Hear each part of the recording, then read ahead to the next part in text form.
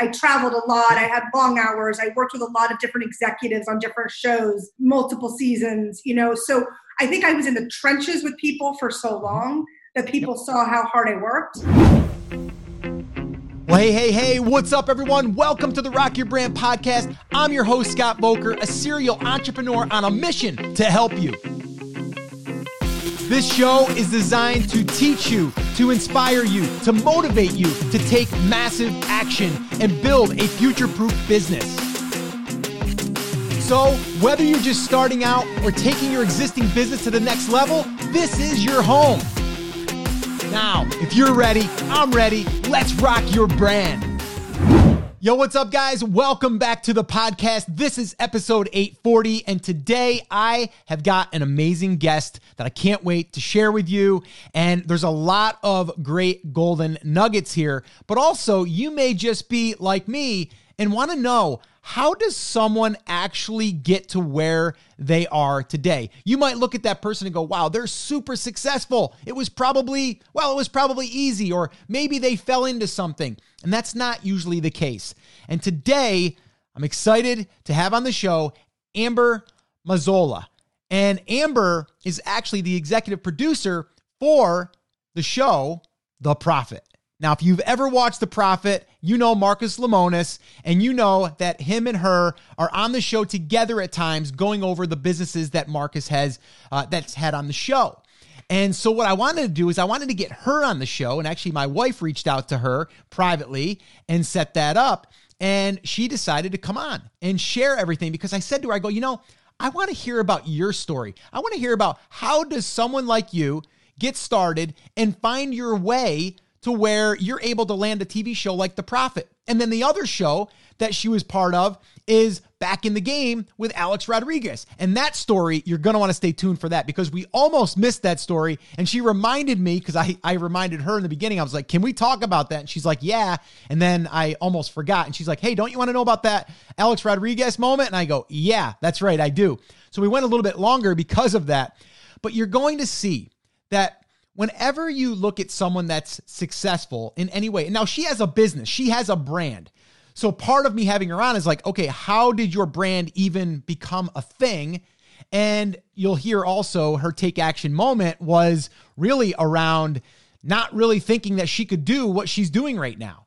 And she talks all about those fears and the thoughts and the self-doubts. And you'll also hear about how she was 8 months pregnant and then taking her pilot DVD, rushing it across town to get it there to the network so they could see it, so they could possibly accept it. So you're going to hear all about that. But if you are like me and you just like to hear how people got from where they started to where they are and also where they're going, you definitely want to stay tuned. This is an awesome interview, and it's just really cool to hear the ins and the outs of how the TV business works, but also how you build a brand inside of this type of market.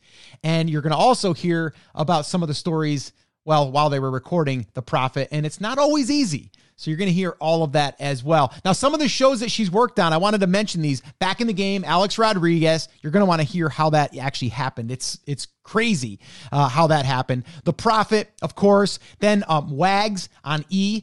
Network, and then Pretty Wild, and then also The Dance Scene, E! Network, and then her first one, I believe it was her first one, was Treasure Detectives, CNBC, and then Dirty Soap was another one of her more, one of the ones that she's did in the very beginning when she got started.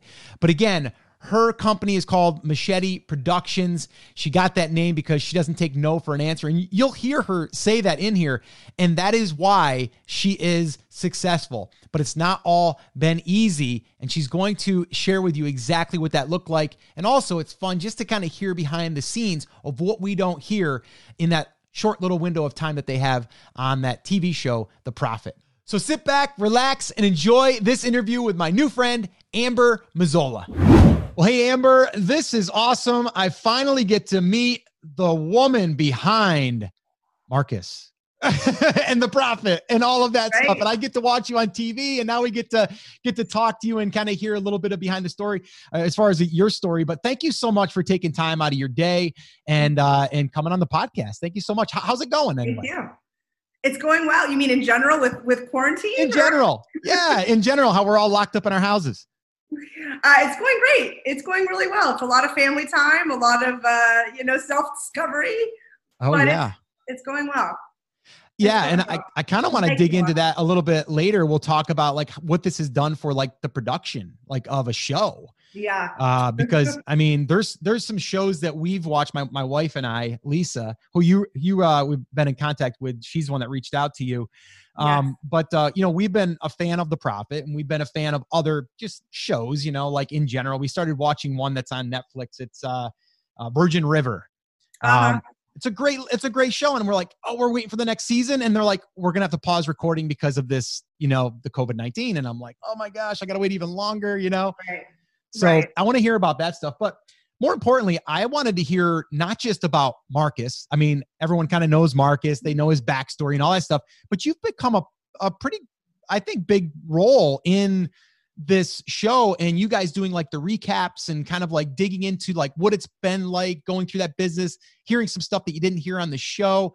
So I want to hear more about you. Like, how does Amber, get a show that's broadcast on, national TV, and that's, like with Marcus Lemonis and A-Rod and like all of these things? Give us a little bit of a backstory on Amber, and then I want to dig into some of the climb that it's been to get to where you are. Sure. Well, it is the irony of this all is that I never balanced the checkbook before I started working on CNBC shows. So me and business was never put in the same sentence before these shows. But yes, I've had an odd sort of path, as everyone does in business, I think. Sure. It's never usually just a straight shot that's clear and stays the course always. I started in scripted a long time ago. Was a PA, worked my way up to a writer's assistant, then a writer. And then there was this big writer strike, and I was not a work writer, and I hated it. I was like, I can never be out of work. This is awful. And that is kind of when the reality unscripted boom kind of hit. And I did a show. It was sort of half scripted. It was called Girls Behaving Badly with Chelsea Handler. Okay. And it was a hidden camera prank show. And I would basically just write all the pranks for it, write all the jokes. Yeah. And it was fun. It was a lot of fun. I did that for 5 years, 5 seasons. And at the end of that, I was in this weird sort of state. Do I continue to write, or do I kind of launch into the unscripted world? And I went, full force into unscripted. And that's interesting. That's a little bit of the backstory. I mean, I had an English major and thought that I was maybe going to be a teacher or a lawyer. So I never really thought I was going to be a producer. But I knew that when I saw my friends go through law school, I was like, you know what, that's not for me. That's that's way too much studying and work. And I knew I didn't want that. But so like when you're 18 years old, the world is like yours. What does Amber set out to be? Right? Ooh, what does Amber set out to be? Well, okay. So, I went to an all-girls school for high school, when I left that bubble of this private all-girls school, and I got into the real world, I just kind of wanted to travel and get out there and do stuff that I hadn't done. So I moved to New York. Okay. And I worked for a show called Cosby. It was on CBS, and it was Bill Cosby. Oh, and not The Cosby Show. I'm not that old, but it was the second one he did. It was also with Felicia Rashad and Madeline Kahn, and it was based off a British sitcom called One Foot in the Grave. But it was a great show that went for seasons. But I started there as a PA in New York City, just doing, all the grunt work, getting coffee and doing runs in the city in Manhattan, and, just sort of, I guess, nothing you certainly need a college degree for, but but just to prove yourself and to work hard and show people you want to move up. And do you look back at that time as being like something that has added to what you're, somewhat of like your thread, I guess, or like what you are doing now, in a sense of like, did it teach you anything going through that what you're taking from that to where you are now? Yes, for sure. I mean, for one, as far as all the PA work I did, is getting coffees and getting lunches. Like, I'm the type of person that even running my own company, if I'm at Starbucks, I'll send a text to 10 people and say, "Hey, what do you want? I'm here. What can I get you?" So Mm, I think that those people skills and the skills of never being too good for anything mm, definitely carried through my whole career. mm, Because I sort of never had this arrogance. I think that I was better than anybody else. mm. And Um, that's a huge deal. And it's like, what's the book, How to Win Friends and Influence People? It's like, do good for others. And it doesn't matter how high you make it up on the ladder. It doesn't mean that you treat people differently. You kind of right, always remember where you come from. So right. yeah, that's interesting. So you go to work here, and are you starting to see the business side of it now? Are you starting to see are you starting to maybe see like what you would want to do at that point now? I mean, you're young at that time, right? I mean, you're young now too. I mean, so am I. I'm going to be 48. Not, So not really. I'm always going to be young, right? So, Yes. um, but when you're there, it's like, I mean, when I go back to when I was 18, 19 years old, I was working for my father's construction company, thought I was going to own that company one day. Did not go that path. My path is went like so many zigs and zags, but it's taught me so much. But like going through that, where was your first, like, I guess, move to where you thought that was going to be your thing? You were like, okay, this is the direction for me. As a company owner, would you say, or just in general with the business? Yeah, I would say, Entertainment. like, because I mean, like you said, you've taken so many zigs and so many zags Yeah. probably to get to where you are. Was there something that you were doing that, and maybe that was it, right? Like there, but I guess what was your next thing that you did after that? Yeah. So I loved the creativity of it, in Mm, any facet of the business that I did, whether it was mm, scripted, unscripted, I loved, being creative. I loved being a freelance producer because I would go from job to job. And even though sometimes it was scary in the middle of like, what's my next job? mm-hmm, I sort of liked that thrill, and I loved working for different productions and different people and mm, meeting a lot of people. And I am a people person, and I do love mm-hmm, that part of, um, I love that part of the business. I think that's probably why, for me as a writer, I didn't stay that course because I felt writing to be, I don't know, I felt it at times just to be like a little like, I don't know if lonely is the right word, but you have to really, sit in a room and commit to like writing a script. And for me, I would rather be interacting with people and talking to people and interviewing people and just sort of out in the field, I guess, doing mm, more than sitting in a writer's room and writing and telling jokes. And it's hard to do. It's really hard to do. um, yeah. and so when I morphed into reality, I had, I again was a freelance producer working on many different shows for many different networks. I was working for E Entertainment for Oh a wow. long time and doing a lot of different shows for E. Years ago, over 10 years ago, maybe 15. And there was a woman, the head of the network, Lisa Berger, who took a liking to me and had said, hey, have you ever thought of doing this on your own and doing and having your own company? And I, no, was the answer. I had never thought of that. I'm like, what? No, I mean, she goes, well, you're kind of doing it. You're Yeah. working for all these other companies, but you're doing all the work. You're doing the pre-production, you're doing the casting, you're helping with the budgets, you're out in the field shooting it, you're editing it, you're kind of Wow. doing Yeah. it all. Mm. So she gave me a shot, and gave me a nugget, a kernel of an idea that I helped cast and develop, and it became my first series. So really, it was a woman at E that really sort of launched my production company, helped launch me. Um, Yeah. That's it's really a good point though, because you did something, you didn't actually see it in yourself and someone pointed it out to you. And then you're like, wow, I guess I am kind of doing this. I guess it's just not my company, but I'm doing it for someone else. right, Uh, right. that's interesting. So, okay. And so now I'm starting to connect the dots. So you're working, you're doing your thing, you're enjoying, the production side of things and everything, but it wasn't your idea to start your own company ever. And then you're like, now this woman that you kind of look up to and she's already doing it. And she's like, hey, you should do this. You're pretty good at it. And you're already kind of doing it. Right. Right, right. And so, Basically, yeah. So at that point, what was your first production? Your first on your own, like your first thing, you're like, oh my gosh, I'm going to do this. And I guess also, what did that feel like? Like, was it scary? Were you like doubting yourself? Like, cause we deal with a lot of self-doubt just in business or in life. And I'd like to hear your thoughts on that. Oh, for sure. Well, for one, I was about 8 months pregnant with my first kid. and it was wild. I remember, in what we do is when we put a pilot together, we basically put not a whole show. We put a sort of a tease tape. I would say it's about, maybe it's 20 minutes, half the length of the show together. And sort of, it's a little mini recreation of like what a show would look like. Right. And we send that to the network, and the network, all the executives get in a big room and they screen all of the shows that, have been produced to see what they want to pick for the next season. And it's usually like 1 or 2 or 3 shows that they pick.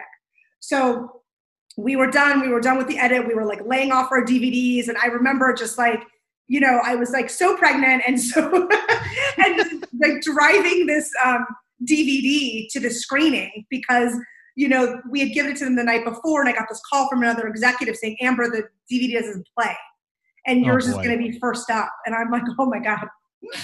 So I think I made other copies, and I was driving like 80 miles an hour down the freeway just to get them. And, the DVD, and they're like, stop, don't drive so fast, like baby on board. And I was like, career on the line. Like, no, I got to get you this tape. So it turned out that was like, they ended up, because it was late, showing it last. And it went over really well. And it was like the 1 or 2 shows that were picked up for the whole season. So that was really quite an accomplishment. My first time out doing it, because it was, for what it's worth, it's all these big companies, that are showing their tapes. And here I am, this like, mom and pop shop that I don't even think there's a pop part of it yet. It's just me and someone doing budgets for me and another person helping me produce. So once I got that call that it was like greenlit, I remember them saying greenlit, basically they picked it up and it's going to go to series. It was a show called Dirty Soap, and it was soap opera stars for E! So it was fun. We had a couple girls from Days of Our Lives on it, a couple girls from, a few other ones, The Bold and the Beautiful, just some different, General Hospital. And it was fun. It was like a docu-soap following the lives of these, few different girls and their relationships that are on different soap operas. So it was a fun show. And it was a crazy time, because here I was like, all of a sudden now I instantly had to build a company, and I had just had a baby too. So, that's nuts. Wow. So it was wild. Wow. Yeah. You painted a pretty good picture there, going 80 miles an hour with a DVD and trying to get there pregnant. And seems like a wild time, but probably exciting too. And then when you get the green light, you're like, wow, is this really happening? But then you probably thought, holy crap, now we got to produce this thing and we got to actually make this thing happen. Right.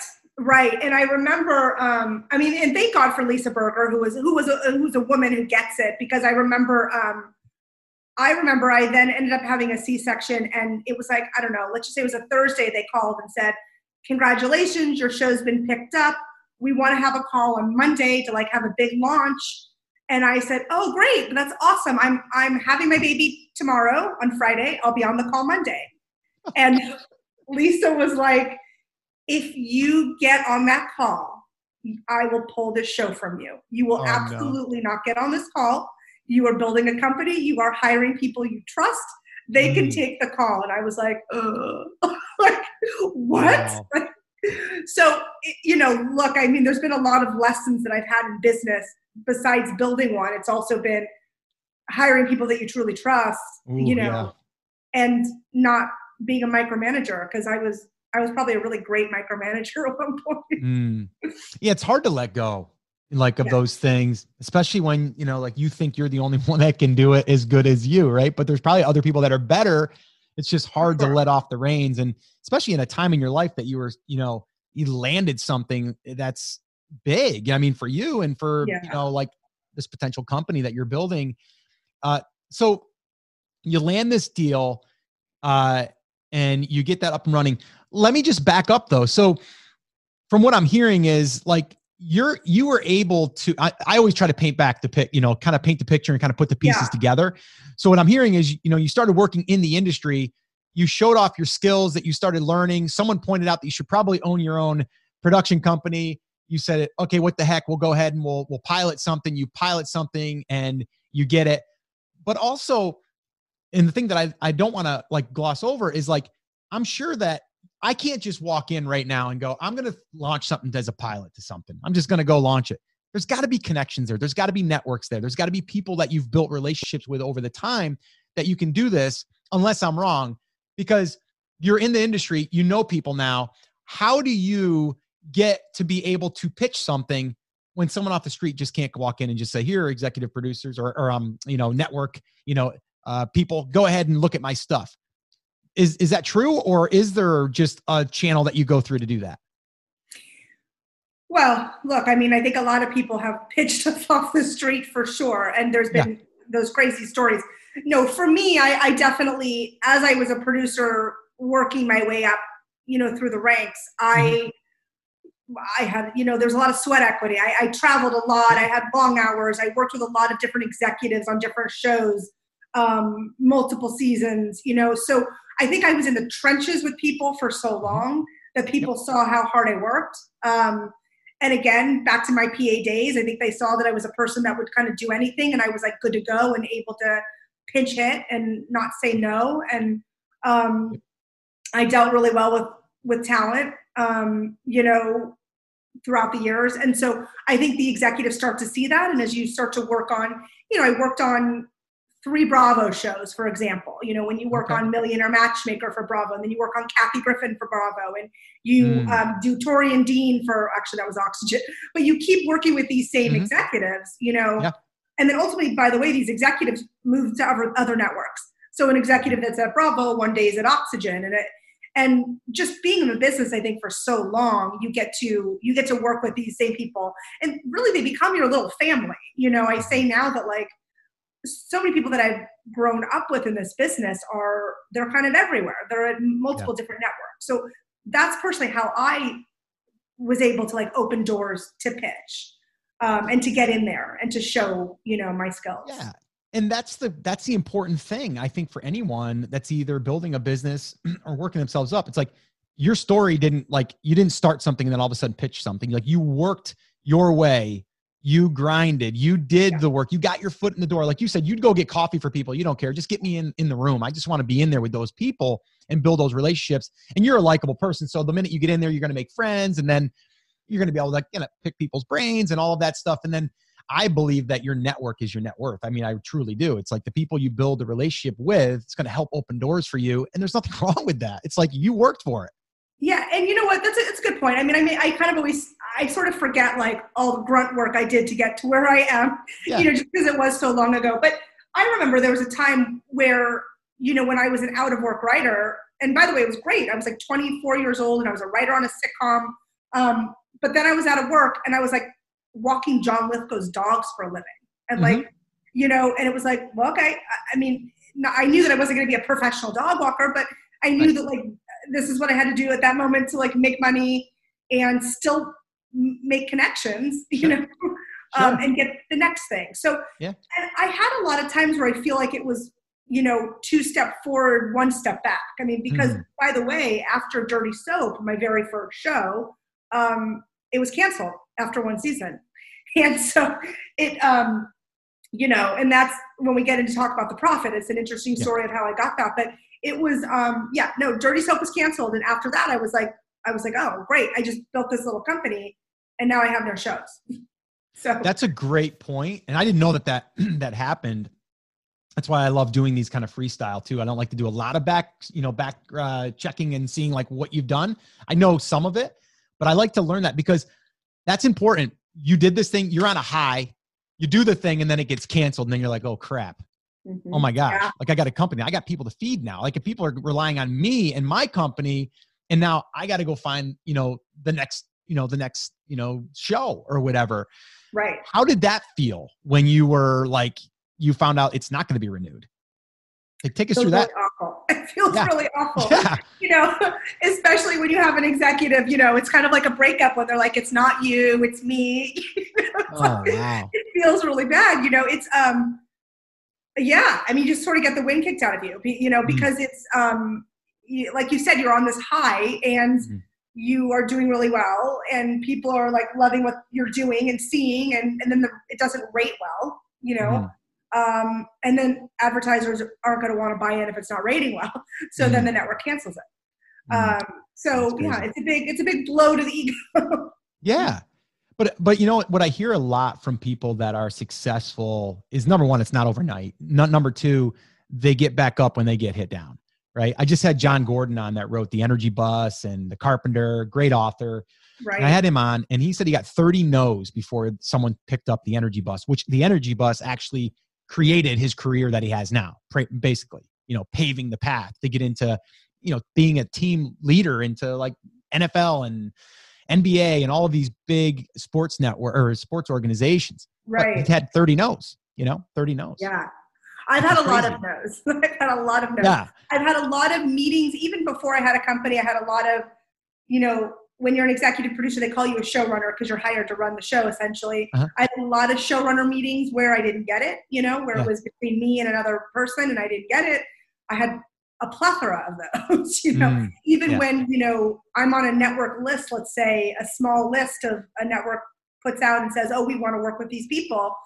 You know, I've been on a lot of those lists throughout my life and I still don't get the job. So, Mm-hmm. you know, now even as a company owner and I'm pitching shows, like I get a lot of no's. I don't want that show. I don't like that show. So it's Yeah. just, you have to hear no quite a bit. So if you, you know, if you don't like the word no, you're probably not. Yeah. Okay. Let's move our way into the profit. So tell us the story. Like, how does this happen? How did you come up with the idea, or who came up with the idea? How did you bring it to, and how did you, you know, kind of set up the show to be what it is today? Okay, so I did not come up with the idea at Okay. all. So I don't want to take credit for the idea. But I, years ago, I had worked for an executive named Jim Ackerman, who was overseeing VH1. Okay. And I had worked for him, you know, on a pilot. And he left VH1 and went to CNBC to oversee, you know, CNBC at the time was a news network. They didn't have primetime television. Yep. So Okay. he went to oversee NBC Prime and said, you know, I want to bring you over here. I have this show. I would love for you, you know, to be the showrunner for it. And I said, oh, no, I'm not. Thank you, but I'm not a showrunner anymore. I own my own company. And he said, well, what shows do you have? And I said, oh, I have Dirty Soap. And he said, is that coming back? And I said, I don't know yet. We haven't been told because we didn't get the official cancel. And he said, okay, well, you know, keep me posted. So I was like, yeah, whatever. You know, I own my own company now. I need to like sell shows. Like I can't go back to doing, you know, what I did. So he called again and he said, so I heard Dirty Soap got canceled. Will you run the show for me? And I said, no, Jim, I can't. I need to work on my own company. He goes, listen, come work with me. Help me launch this network and do a show as a producer. And I will help you build your own company. Again, I'll help you like rebuild your company. Wow. So, well, that was, you know, that's kind of an offer you can't really refuse. Yo, I was going to say, that's pretty sweet. Yeah, pretty sweet. Jim's is a good guy, loyal, man of his word. And so it wasn't The Profit, by the way. It was a show called Treasure Detectives. It was the first show that launched on the network. And it was called Treasure Detectives. And that show also only went one season, but it was, you know, probably at the time not really right for CNBC, but it was their first show. It was a great idea. It was authenticating fakes and forgeries. And it, you know, it is what it is. But so I ended up going back and being a showrunner, an executive producer for him for that show. And after that was over, he said, okay, I have one more show that I want you to do this with and help me out. I was like, Jim, you know, you said you'll help me launch my own company. And he said, just please do this other show. We have this great piece of talent. And we have a production company that brought him, you know, us, but we don't really know the company that well. They're not really vetted. We've never worked with them. They're sort of this new company. You know, will you meet this guy? And I was like, oh, who is it? Like, what is this show? And he's like, oh, it's this guy, Marcus Lemonis. And he's like telling me about Marcus. And I'm like, it's a business show? Like, no, come on, this isn't for me. Like, I don't do business. Like, what is this? And he's like, no, we need someone like you because you don't do business. So you'll find the human stories in this and the stories and you're a storyteller. So I said, okay, so I'll meet Marcus. So I remember meeting Marcus. It was like this big party in New York, celebrating like the launch of CNBC Prime. And here's Marcus like with his like little bow tie. And I'm like, who is this guy? Like, really, I hear you guys always make fun of the bow tie too. Always. That's how I first met him. And so when he introduced himself, I was like, are you kidding? I couldn't get past his bow tie. like no one in our business wears a bow tie. And then it was like, we were like a match made in heaven ever since I made fun of his bow tie. But so I started the very first season of The Profit. It was not my show as a company owner. I was the showrunner on it. I was an executive producer, still helped with casting and the budget and did everything. Actually, I even formatted the show, along with Marcus and the network. Mm-hmm. And it didn't work out with the production, that production company, with the network. It just didn't, they didn't jive. So Jim gave the show then to me, into my company. So from season 2 on, then I was the company behind the show, essentially. And so what does that mean though? Just cause I'm not into the, network and the production. Mm-hmm. Like, what does that mean that your company takes over like everything then? That means that you have all of the different parts that make it actually happen? Yes. So basically a lot of people don't know this. When a show is done with a network, mm-hmm. it's not a network that does the show in-house. They farm it out basically to a production company. And then the production company takes all the responsibility with the legal, the insurance, all of that. Okay. And so they're the ones that basically take on all the responsibility. And then in turn, hire the people and do the pre-production, the production, and then the post-production and the editing and get it ready for air. So I was the producer running the show in the field and doing all the day-to-day and dealing with the creative and dealing with Marcus and budgets and calendars, but it wasn't my company. So I wasn't the one that obviously held the insurance and the legal risk and everything else, that all the fun stuff that comes with owning a company. Yeah. All the risk. All the risk. Yeah. All the risk. The network doesn't want to take the risk. That's why they have production companies, So, and I just remember at the end of the first season, Marcus and I really formed a really great relationship, through the show, and he began to really trust me and trust the process. And, I did as well. And so at the end of that, he was like, well, I'm not doing it without her. And I was basically like, well, I'm not doing it in this capacity again, because again, I'm doing everything. And, I want to build my own company again. So, so then back to, our loyal Jim Ackerman, he made it happen. He basically then essentially gave it to my company. Nice. Yeah. That's really cool. And you can just tell, I mean, I would ask you this question, but I think I already know the answer. Marcus seems like he is who he is on camera. I mean, he's funny, he's snarky, but he seems like a really good guy. You know what I mean? Like, and I think that comes through. You can see sometimes other people, it doesn't, you're like, that person isn't really like that, know, but. Right. No, with Marcus, it is what you see is what you get, for sure. Yeah. And he is, he always says he's the man of the people. He really is. I mean, he's also gonna, like he does on the show, he rolls up his sleeves and gets his hands dirty. And so that's really true. That's not like the cameras go off and he's like, the cameras go off and he's actually still doing the work. So that's funny. Yeah. I just actually watched the other one you guys it just aired, I think, with Leno. Right. Yeah. And that was good. That was a good one. And I liked it. I don't know if it was a rerun or not. I thought it was new, but we had it DVR'd. But yeah, we watched it, and that one was good. It was interesting to hear Leno and put his little spin of comedy on it and stuff. How did you get Leno to do it? Was he just part of the network and then he agreed to it? Was it Marcus? Like, how did you guys get Leno? Well, Leno has a show on the network. Jay Leno's Garage, I think it's called. Yep. So one of the executives that is on our show, as well as Leno's Garage, help facilitate it. And Gotcha. so, yeah, it was definitely through CNBC, but also, Jay had a product that he wanted Marcus's opinion on and help with as well. Okay. He's big into cars. And so they had some, Oh yeah. like this Like cleaning 180 cars. Marcus is like, this isn't a garage.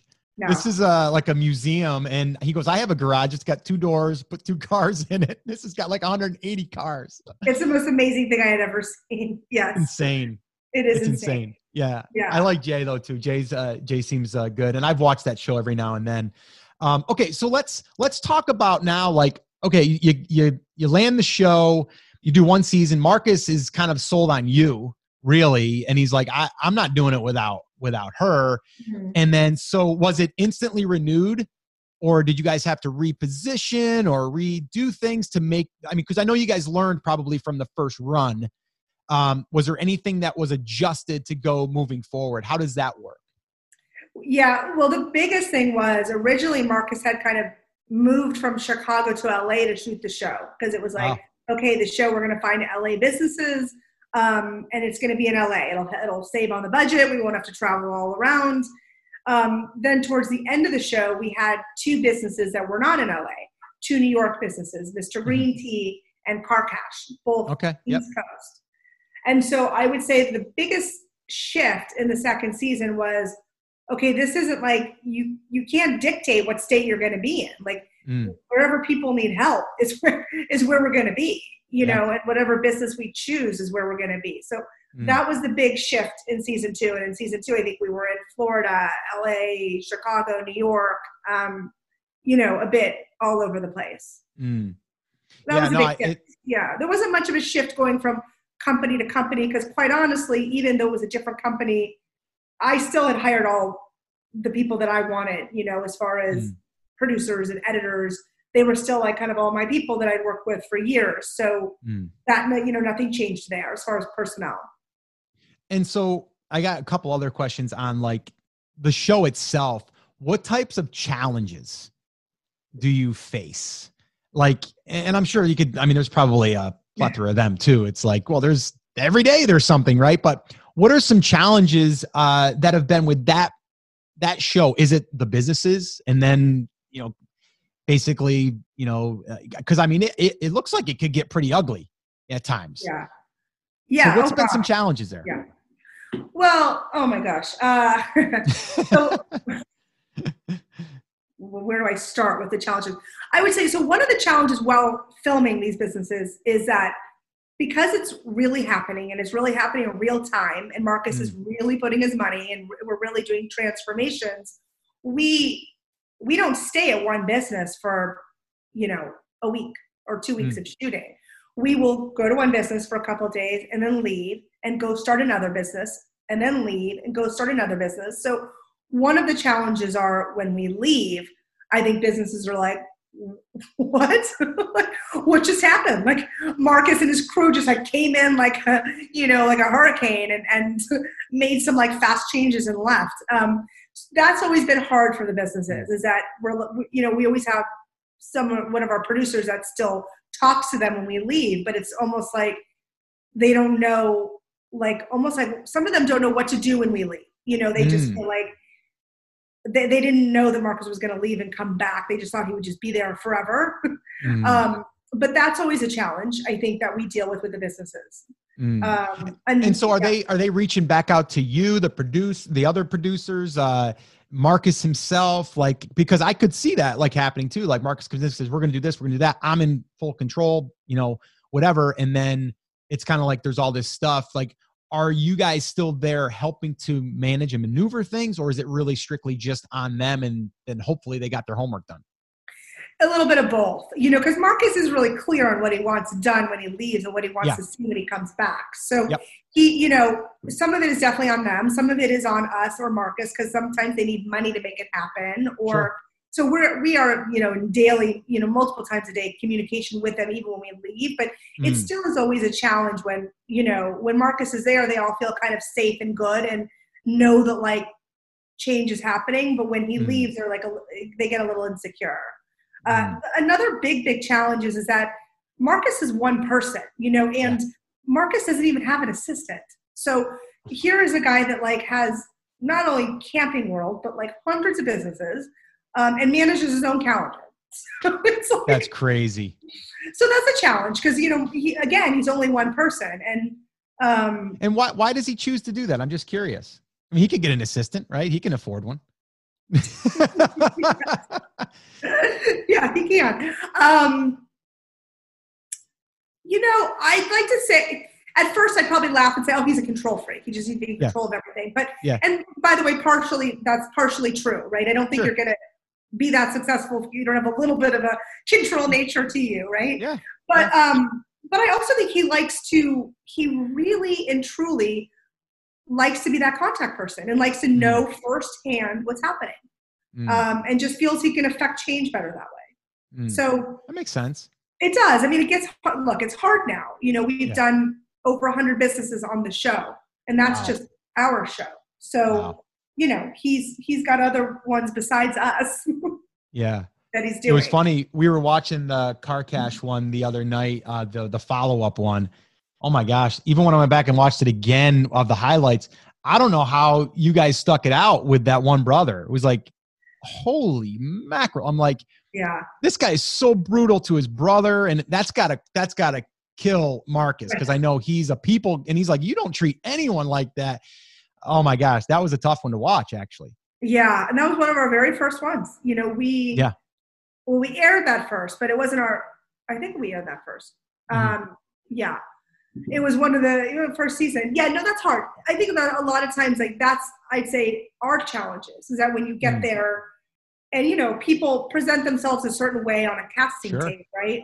Then when you get there are these different dynamics that might make great TV, but like it does sting a little when you're there. And he is a people person. And Marcus also doesn't love when family members work together. And he has his reasons for that, even though we do a lot of family business. Yeah. So, okay. So then take me through this real quick. The casting process, so someone pitches it. How does it work? Like, how does that, like, how does he select them or does does the network, who actually, selects the business? Okay. So my company actually is in charge of casting as well. And what happens is every time you see a show, right, there's a slug in an episode that says, if you or a friend of yours has a business in need of help, please log on to blah, blah, blah. And so we get all these applications and we have a casting team that goes through all of these applications. There's thousands of them. And basically, every year there's like a weeding, you weed them out depending on various things, whether it's like, okay, this year we're not doing a pizza business. We've done 3 or, we're not doing, candles, whatever. So right. we will look for certain criteria that Marcus likes and Marcus wants. And then we present it to Marcus and the network and, everyone sort of weighs in of what they like. And Marcus always has the final say, of course, because it's his money. Okay. Yeah. I guess that has something to do with it, right? When it's like a great character or something, because of course I come at it from a different angle. Like I want good TV. And so if there's someone that I think is going to make amazing TV, I'll always try to push it a little harder. Sometimes it works. Yeah.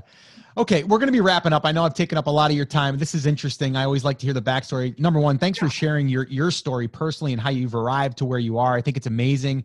I think just for, also busy moms out there who are building companies, I think you're inspiration for that. I do have a question for you on that. How do you balance work and how do you balance family? Because you got 2 kids? 2 kids. Yeah. 2 kids. What are the ages? 2 and 8. 2 and 8. Busy mom. Like, how do you balance that? Cause I think I read, it might've been in one of your Instagram posts, or like, it might've been like Mompreneur Day or something like that, where it was kind of like how I struggle with not feeling guilty because I'm not with my kids. And then when I'm with my kids, I'm thinking about something else that I should be doing. And that's a constant struggle, I think, for any entrepreneur. Is kind of like, I want to be present, but I also am thinking about everything I want to do. Right. How do you balance that? It's hard. It's really hard. So it's funny because you're asking me this question now because I have a different opinion of how I'm going to balance it moving forward when I get back to work versus how I was balancing it. I mean, I think that like when I have kids, you just have less time for things. So you need to like really kind of plan better and plan your day. So it's funny when you and I were texting earlier, I was on my walk. I was hiking because I knew that like, this is my moment in time. This is my moment in the day. And if I don't do it in this window, it's not going to happen the rest of the day because, there's a lot going on. I make sure when I travel that I don't travel for longer than 48 hours. That's the longest I'm gone. Otherwise, I will take them with me, which is not always practical. But I make sure that, as I'm saying this, by the way, I have one kid like tiptoeing around here in the background. I make sure that when I travel for a show, it's only, I'm not gone for very long. I do miss dinner a lot, because I work till like 7 o'clock. So I come home and I miss dinner and bedtime often, which I don't love. So it's been a hard struggle, especially building a business for sure. There's always something that suffers, and it's usually my relationships more than my kids or my my business. But it's funny that you asked that because now in quarantine. Sorry, my kid's in the background, right? Yeah, that's okay. Okay. Hey, we're in quarantine. Yes, right. I know. So after this call, homeschooling starts. Yep. I would say that the change that I'm going to make is I'm going to get to work earlier and I'm going to leave at 5 o'clock every day because I think that like nothing amazing happens after 5 p.m. quite honestly. So there's no reason that I can't leave and have dinner and do bedtime and be a part of that and still get all my work done during the day. So yeah. It is prioritizing. I'm glad that you brought that up. It's simplifying and then it's getting your things in order and then getting them done. And I think if you schedule it, you'll get it done. If it doesn't get scheduled, it won't get done. But I agree. I mean, that workout thing is like important. And like, I think for anybody that's busy, they can't see how you can fit that in, but it might be getting up early. It might be, taking that on your lunch break, whatever, but it's so important. And I know that you've really gotten kind of health conscious here lately, and you've made a great transformation. So if people are watching this, they'll probably see it from the show to where you are now. I just want to congratulate you on that, and it's just a great transformation. You look great. Thank you. Thank you. And I'm sure you feel really good too, right? Yes. So yes. So yeah, I wanted to say I think it's important for people to get those priorities in place, and family is, I don't know, for me, and it sounds like for you too, it's really important. I told you I'm 47, going to be 48. I've got 3 kids. I've got a 12-year-old, a 22-year-old, and a 24-year-old who's about ready to have a baby. So I'm going to be a grandfather.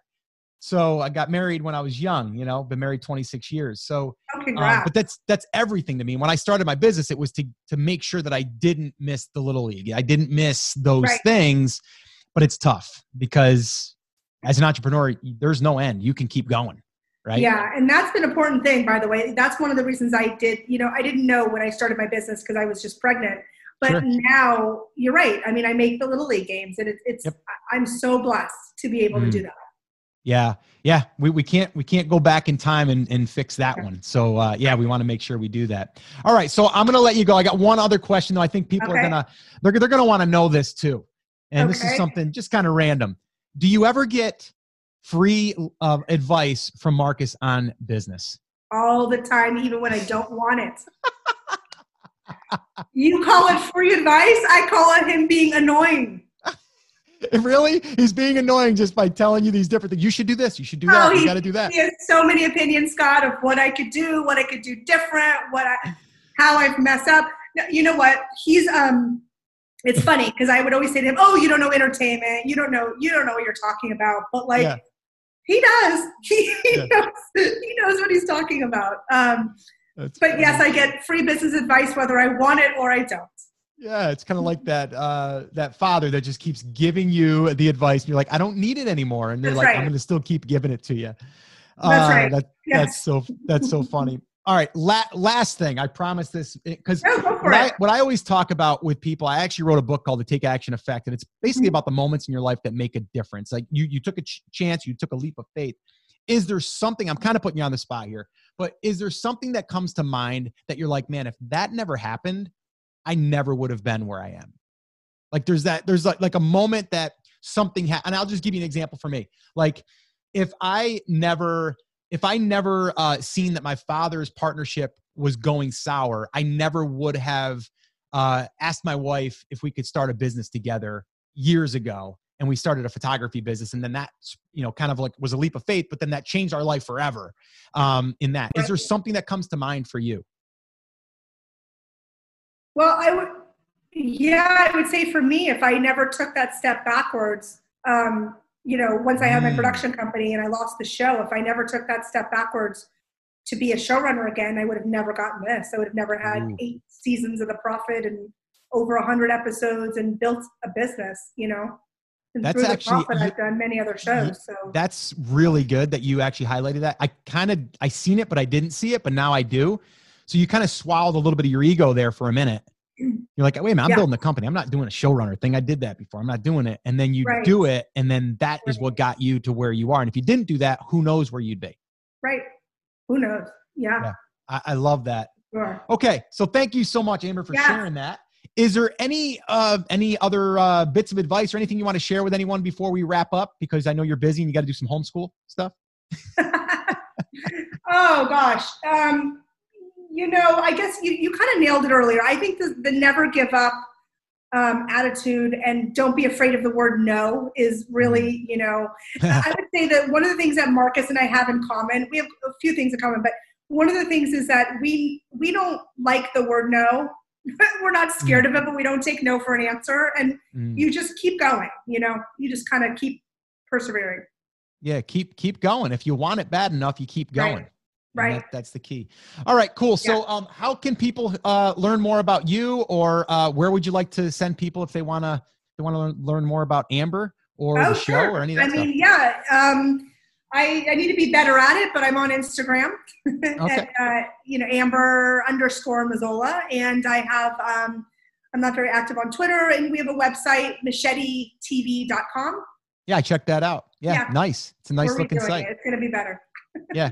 Awesome. Well, hey, Amber, thank you so much for taking time out of your schedule. And even though we're quarantined, I'm sure you're busy as ever just because you've got a lot of plates spinning. So I just want to say thank you so much. Thanks so much for doing the show too. It's been amazing, and we're avid watchers and supporters of the show. We think it's great. And just wanted to say thank you, and I appreciate you coming on. Thank you for reaching out to me. She's great too. Oh, I will. Thank you. And we'll be watching. It's season 8. Is it season 8 coming? Season 8. Yes. Season 8. And I think the last one I watched. You never asked me about A-Rod. Oh, wait a minute. That's right. Okay, time out. We got to go back in real quick. Okay.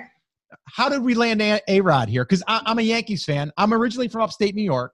Oh. We're outside of Albany. We're basically in Saratoga Springs area. Okay. And now we're in South Carolina. We moved about 3.5 years ago. But A-Rod, I've watched him when he was with Seattle, and then he came over to the Yankees, and I'm a Yankee fan. So tell us about A-Rod. Okay. So A-Rod. It's a funny story. I was, I was doing a show for another show for E called WAGs, Wives and Girlfriends of Professional Athletes. And that was a franchise. And we had this girl at the time that was dating A-Rod. This is way before J-Lo. Okay. And I remember, it was Tori Wilson, I think her name was. She was yeah. And I remember meeting with her and saying, we'd love to have you on our show. And she said, well, my boyfriend kind of wants to meet with you and talk to you about it and find out the gist. I was like, okay, great. So I met with him, and he couldn't be bothered. He was like, I remember he had his sunglasses on the whole time. He was like, not interested in the show. Why would he be? I get it. Yeah. Silly E! Show about the wives of athletes and their girlfriends. And finally he said, so what kind of shows have you done? And I said, and I'm doing this show called The Prophet. And then all of a sudden he took his sunglasses off and he's like, I love The Prophet. I love Marcus. I went to high school with Marcus. We were different years, but we know each other through friends in Miami. I was like, really? Wow. So long story short, I got this email back, a week later that said, basically Alex is passing on this show, but he loves The Prophet, would love to talk to you about The Prophet. So I, maintained this relationship for a few years then with Alex. And like while he was playing, we were talking about, the Prophet, if there was maybe anything he could do with the Prophet or maybe his own thing. Even had meetings with like Marcus and Alex. And so it turned out that when, we had this other idea for CNBC, which was like Michael Strahan and I, we were like, well, what about Alex? Like he's not playing anymore and he's this huge business guy and, what about him? And he had just like, sort of revamped his image and so so that's sort of where Back in the Game, how it kind of came to be. And so is there just the one episode that was done? No, we did 5. We did 5 episodes. Okay. Okay. That's right. I did. I watched 2 of them, but I thought I was waiting for more and they weren't coming in for some reason, but okay, there's 5. Okay. I watched Holyfield and then, oh gosh, I forget now. It's slipping my mind. The one that I did, was there an Olympic athlete? Yeah. So Ryan Lochte. That's Holyfield. It. We did Joe Smith, the basketball player. Then we did Brian Dunkelman and Nicole Eggers. Okay. I'll have to go back and watch them then because I didn't realize that those were. I think I only watched 2 or 3, but I thought it was great. So where are we at with that now? We'll probably be doing more of those as well. Okay. So we're just waiting for a lot of this stuff to get lifted here. Yeah. So that's awesome. So how was it working with A-Rod? Be real. Come on. He is such a professional. It is, he's great. I mean, he really is great. And it's not bad when, J-Lo shows up on set either. That can be amazing. Yeah. That's really. Everyone's scared when she shows up on set, but it's great. That's hysterical. Oh, wow. And where are you usually filming them? Are they in Miami? Some Miami. Again, it's sort of wherever the person is. Most of these athletes or celebrities would live in like LA, Miami, or New York. So okay. So again, that was led from the show that you were pitching to his girlfriend at the time, who's not girlfriend with him anymore, with J-Lo, and that led you to A-Rod, and then A-Rod loved the Prophet, and now the Prophet. That's how it all works. A common theme. Nothing ever starts off as you think it's going to. It never does. Does. It's awesome. Well, thanks for bringing that back up. I didn't want to take up more of your time, but seeing that you were willing to share that story, I appreciate it. Well, I'm really dreading homeschool, so if anytime you want to talk, just let me know. Yeah. All right, Amber, thank you so much. I appreciate it. I will be tuning in to your shows that you're producing, and I'm a big fan of Marcus, of you, and everything that you're creating. And just thank you so much for coming on. All right, thank you. All right. Well, I wasn't kidding, right? She's awesome. It was great to have her on and share some of the behind the scenes, but also more importantly, I just love to hear how someone like that you would look at, oh my gosh, they're on TV, they're super successful, and she is. But you also hear us talk about priorities and how she's reshifting what she's doing in her life right now. Right? She's got 2 young kids. She's restructuring her schedule and prioritizing because it doesn't have to be that way. And she knows that, and she's taking control of that. But you can see, to get there, it's not always an easy ride. And you got to be able to really just keep showing up and grinding, but you can also do that and have a family at the same time. I just love how she shared the story of her, going 80 miles an hour with her DVD to her first pitch, and just that whole thing and how it unfolded, but then also how it seemed so great, and then all of a sudden it wasn't renewed for the next season, and now she's like feeling like, oh my gosh, how do I keep going here? How do I pitch more ideas? I got a company to support now, when before I didn't. So it's just really interesting to see how people are led by the actions they take. And it will figure itself out, but you got to keep taking action, as Amber did here as well. All right, guys, so hopefully you enjoyed that. That is going to wrap up this interview and this episode of the podcast. As always, remember, I'm here for you, I believe in you, and I am rooting for you. But you have to, come on, say it with me, say it loud, say it proud, take action. Have an awesome, amazing day, and I'll see you right back here on the next episode. Now go get 'em.